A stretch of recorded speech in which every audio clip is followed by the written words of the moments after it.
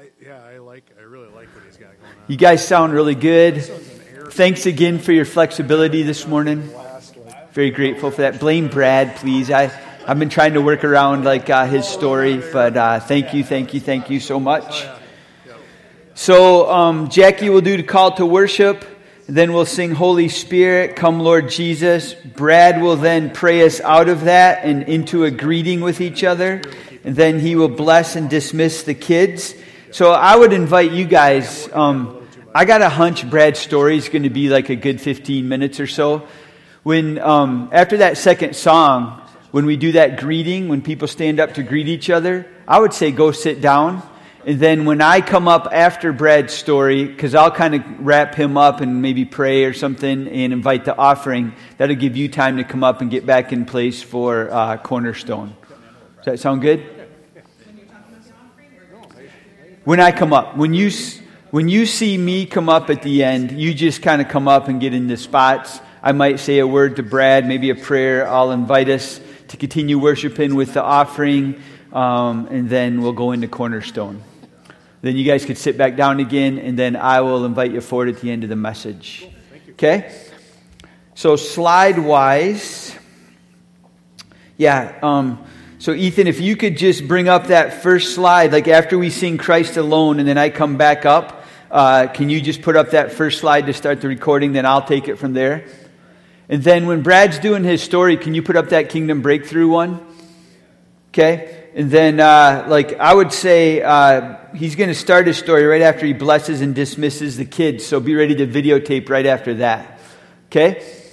And then just to go through my slides devoted to fellowship. And then we have Acts 2:42, John 17. We have koinonia.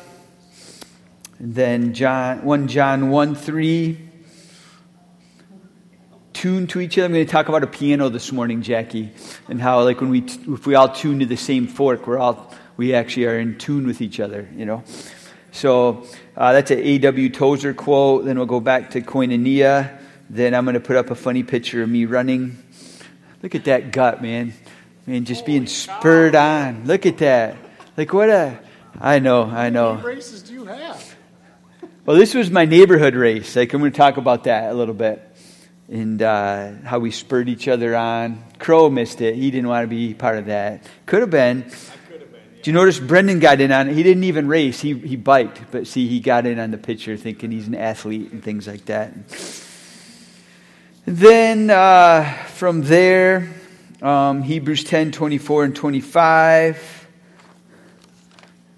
The Breen quote. And then loosely as fellowship. Sounds good. Well, good morning, Victory Point.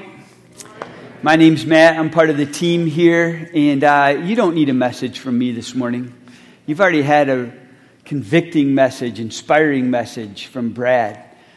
But I don't want the kids to have to cut short their time, so I'm just going to talk a little bit this morning, but maybe not as much as I was planning on, because I knew in my heart that what Brad had on his heart was what we needed to hear this morning. And it was a good word from the loving Father through our brother Brad. And I just invite you, if you're at capacity now, forget anything I'm about to say. Focus on those words and pay attention to the two questions we always ask. What's God saying to you through Brad's story, through his humble story of being prompted by God, but fearfully not stepping into it, and what God's teaching him through that. What's God saying to you, and what are you going to do about it? But I'm going to say a few words about fellowship. And I think what we experience through Brad's Kingdom Breakthrough story is an expression of fellowship. So Dr. Luke, the guy that wrote the Gospel of Luke and the book of Acts, what we know about him is he wasn't a Jew, he was a Gentile. He was a friend of Paul's. He was a physician, and he wrote two documents, the book of Luke and the book of Acts. He wrote two documents to a man named Theophilus. One was about Jesus, the Gospel of Luke, and one was about the movement that sprung up after Jesus' life, death, and resurrection, and that's the book of Acts. And in the book of Acts, he was describing to Theophilus what the early church was like, and he said this. He said, these believers, this early church, they devoted themselves, like Brad reminded us, to the apostles' teaching, and to fellowship, and to the breaking of bread, and to prayer. Now, if you're like me, I get the scripture part. Like, yeah, of course, we should be devoted to the Word of God. Certainly, we should be devoted to prayer and to the Lord's Supper. But what about fellowship? Why is that in there? Why is that one of the 4 big devotions of the early church? What's so essential about fellowship? Would you say you're devoted to fellowship? When you look at your life, when you reflect on your life, you read the scriptures, you pray, are you devoted to fellowship? The dictionary says to be devoted to something means to give all or a large portion of your time or resources to it. Do you give a large portion of your time and resources to fellowship? In the Latin root of that word, it means consecrate. Is your life consecrated to experiencing fellowship? Fellowship was something that early believers took seriously and they invested in. Fellowship was a priority. As a matter of fact, this whole section that Acts 2:42 kind of leads into, Acts 2:42 through 47, is titled, in my Bible at least, The Fellowship of the Believers. And last week, Brendan had a brilliant message sharing how our fellowship, our unity, is our witness. That the oneness that the early church both experienced and exhibited in their day was compelling to a watching world. There was neither Jew, nor Greek, nor slave, nor free, nor male, nor female. They were all one in Christ Jesus. The early church took seriously what Jesus prayed in John 17, when Jesus prays things like to the Father, Father, I want them to be in me as I am in you. May they also be in us, so that the world may believe that you have sent me. Lord, I've given them the glory that you gave me, that they may be one as we are one. I and them, you and me, so that they may be brought to complete unity. Then the world will know. There's something about the unity of the body of Christ that shows the world that God is real and that he loves them. And, Brendan brought us into the book of Corinthians, and it was obvious that the Corinthian church was experiencing divisions. The American church today experiences divisions. But our country experiences divisions. Okay? But there's something about the unity and the oneness and the sharing of life together that the church can have in Jesus that is compelling and can show the world who God is and what he's like. So what is fellowship? When I came to Victory Point in 2004, soon after that, I got placed on the fellowship team. Bob and Karen, we were on this fellowship team together. And our task was to create fellowship events for the church to come together. So we'd go out on a big boat and have a dinner, and we'd go to the Whitecaps. That's one of the events we still do today. I was on the fellowship team. Some churches, maybe you grew up in churches like this, they had a fellowship hall. That's where you experienced fellowship, was in the fellowship hall. Cookies, windmill cookies, coffee, things like that. That's what fellowship was. But here's what I think the early church experienced. Fellowship was not a room in a building. Fellowship was not even an event or an activity. It was a way of life, and it wasn't optional. So I just want to dig into that real quick. In the New Testament Greek, the word that we use for fellowship is koinonia. Koinonia. Now, in the New Testament Greek, there's a root word, there's primary words, there's secondary words that kind of go together with this. There's lots of layers to fellowship. It's kind of like an onion or a parfait. There's lots of layers to the word fellowship. But when you look at all the words used for fellowship, it sort of implies 4 different ideas. And I'm just going to breeze through these quickly. Fellowship is a relationship. It implies a relationship, a sharing together of a common life. Because we share Christ in common, we have a common life of fellowship. The idea to the early church that fellowship could be centered around just affinities and common interests, that would have been foreign to them. John, in one of his epistles, in 1 John 1:3, he says this, "We proclaim to you what we've seen and what we've heard, so that you may also have fellowship with us. And our fellowship is with the Father and his Son, Jesus Christ." In the New Testament, catch this, fellowship always has a spiritual significance and basis. That is the root of fellowship. I came across this quote by A.W. Tozer, and I thought it made sense to me. He says this, "Has it ever occurred to you that 100 pianos, all tuned to the same tuning fork, are automatically tuned to each other? They are of one accord by being tuned not to each other, but to another standard in which each one must individually bow." So 100 worshipers, we got a little bit more than that in this room. 100 worshipers met together, each one looking away to Christ, are in heart nearer to each other than they could possibly be, were they to become unity conscious and turn their eyes away from God and strive for closer fellowship. Fellowship with Jesus, fellowship with the Father through the Spirit is the basis and the only way for us to experience fellowship with each other. Fellowship vertically creates fellowship horizontally. Fellowship isn't something you manufacture. It's something that you experience out of fellowship with Christ and by that with others.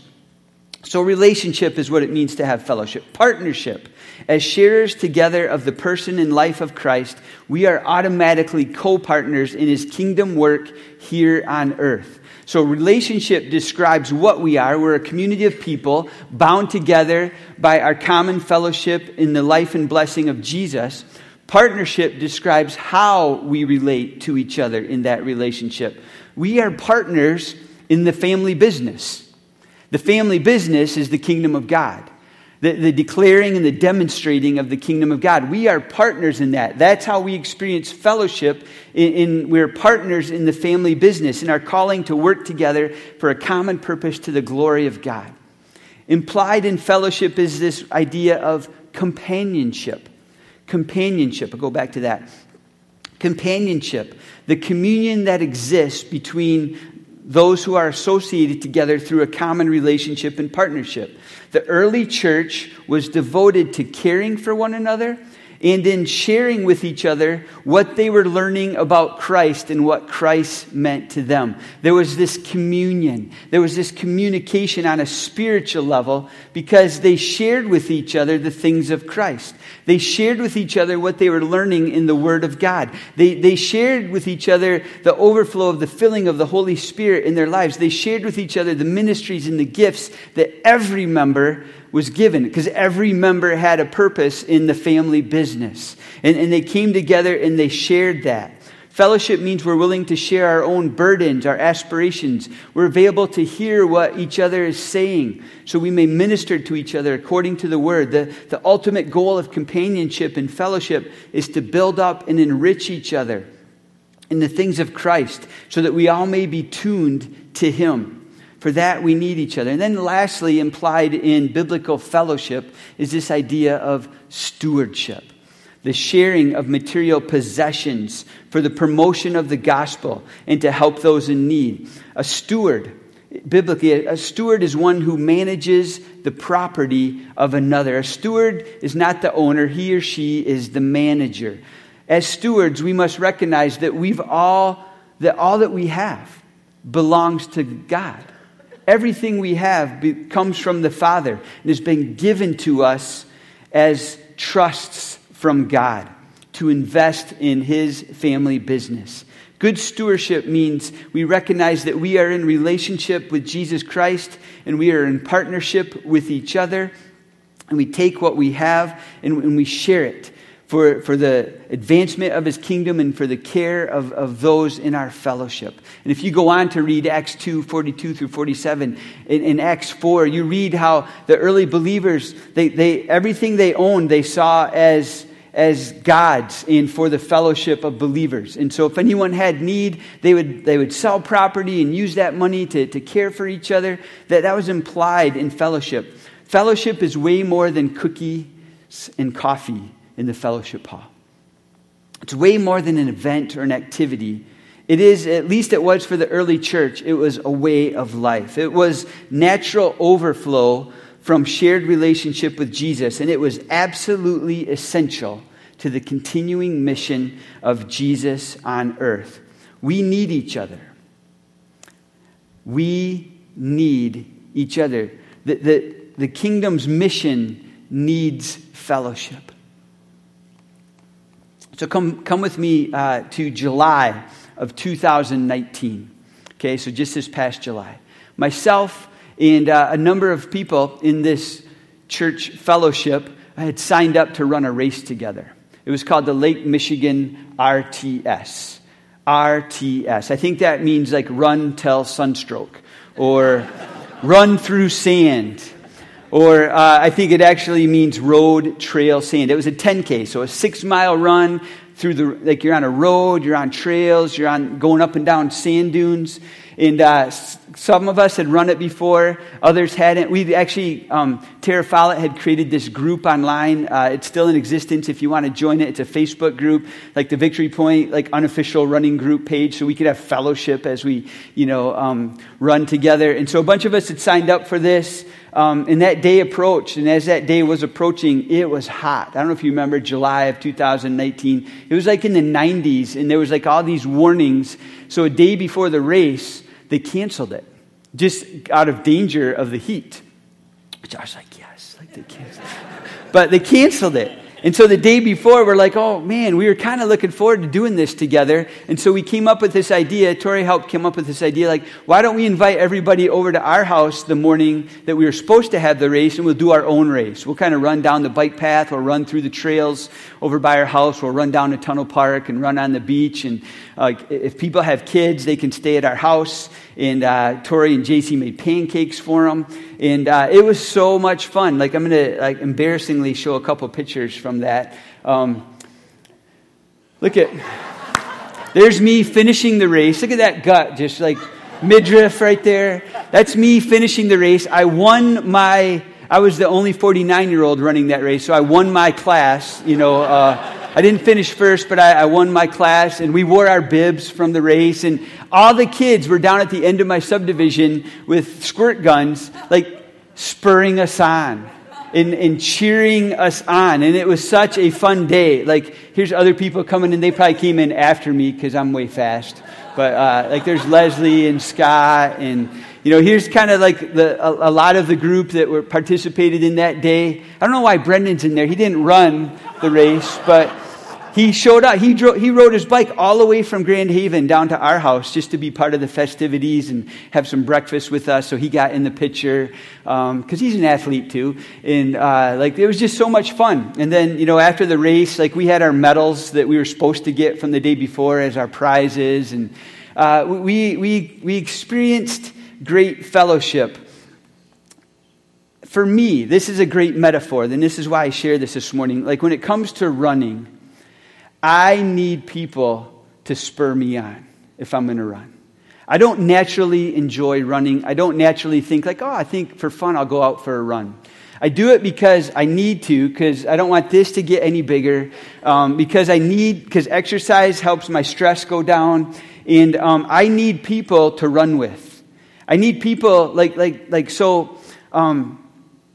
Maybe you know this, but on Tuesday I'm turning 50. Okay? And I've decided 50, holy cow, I should do something epic on the year I turn 50. So I'm thinking about maybe running a marathon. I haven't signed up for one yet, but it's in my head. Okay, going to run the 25K first in May as a start, but I've got people doing that with me. People that keep me accountable, people that ask me and see when I'm running and spur me on to run. We need each other. The writer of Hebrews says this: let us consider how we may spur one another on towards love and good deeds, not giving up meeting together as some are in the habit of doing, but encouraging one another, and all the more as you see the day approaching. Brad referred to how, like in the early church, their rhythm of meeting was daily.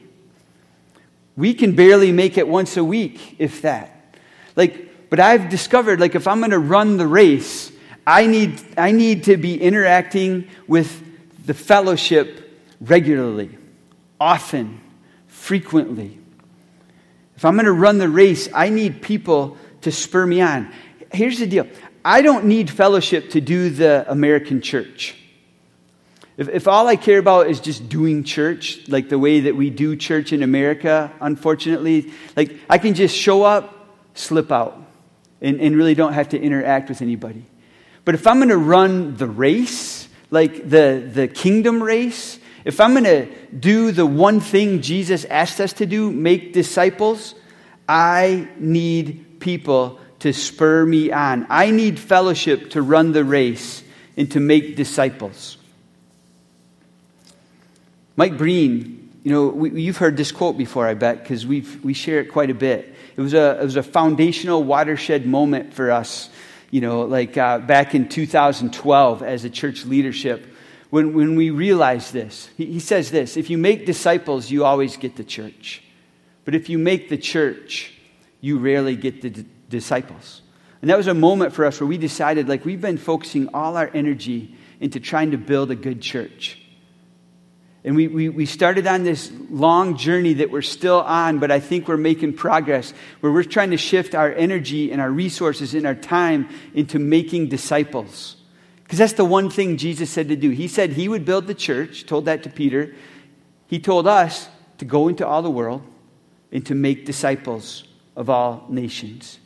And it's interesting when I think about this early church that we're talking about. The early church formed because a whole bunch of disciples were made at Pentecost.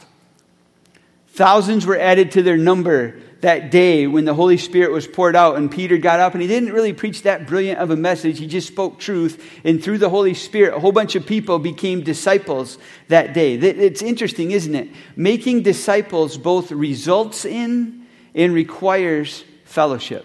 The making of disciples results in fellowship, and it also requires fellowship to run the race and to stay on mission. We need each other. We can't do the work of God alone. We see that in the garden. Genesis 2. God made Adam, and he gave Adam a job to do, to work and care for the garden. And then God made this statement: but it wasn't good for man to be alone. We were never intended to do the work of God alone. I don't even know if you can, quite honestly. Not to the way it needs to be done.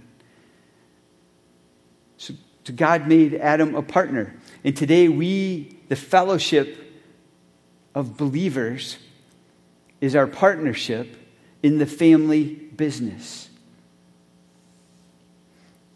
I was reading, I'll kind of close with this quote, but there's a book called Simply Christian by N.T. Wright. He's really smart. He's really brilliant.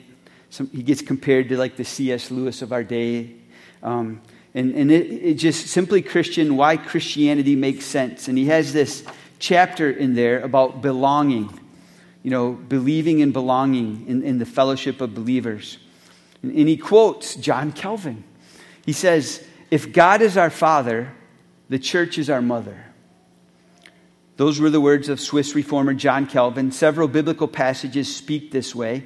They undermine the fact that, listen to this, it is as impossible, unnecessary, and undesirable to be a Christian all by yourself as it is to be a newborn baby all by yourself.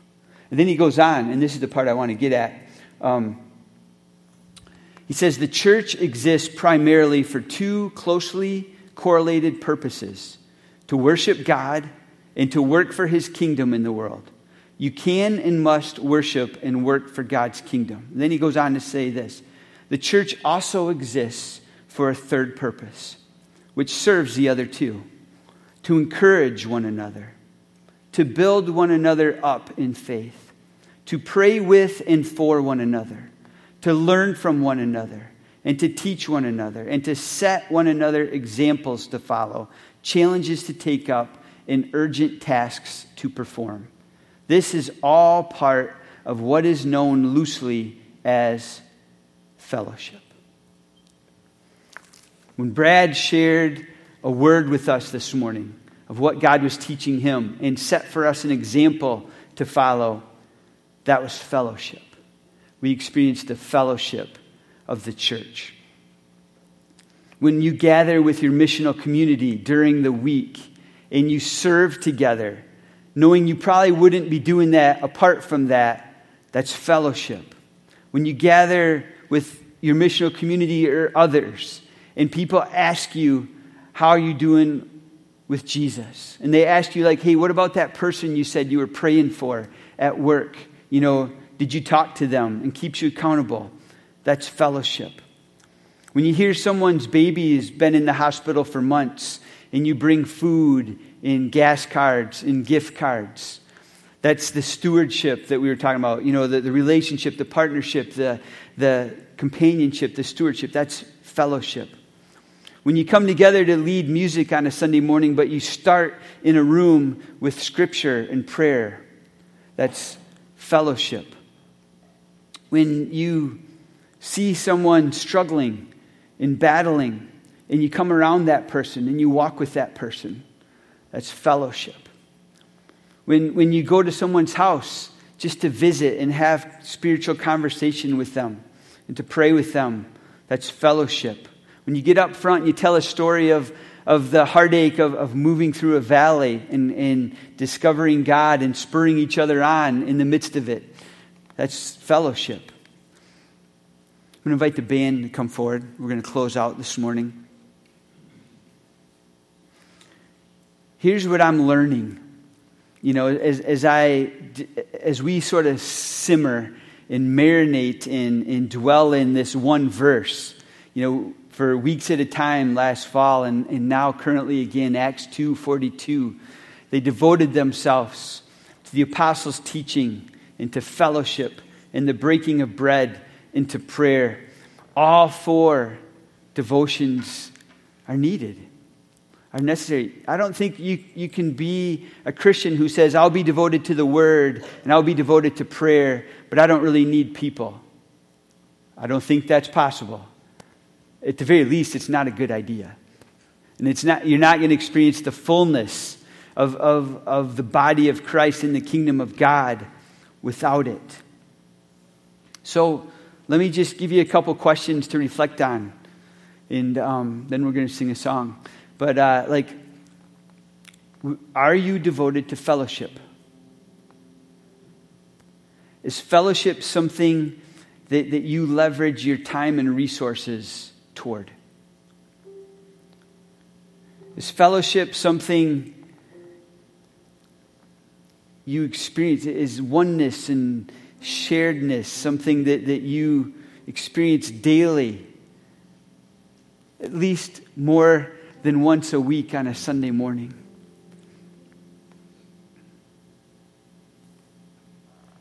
Who spurs you on? Who has the super soaker when you're running the race and refreshes you and encourages you and celebrates with you? Who runs with you?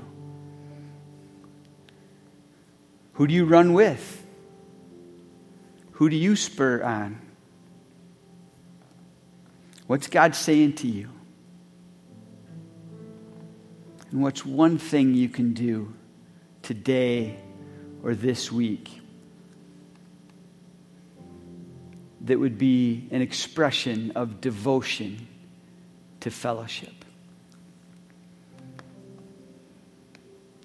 Give that a think, then I'll pray, then we'll sing.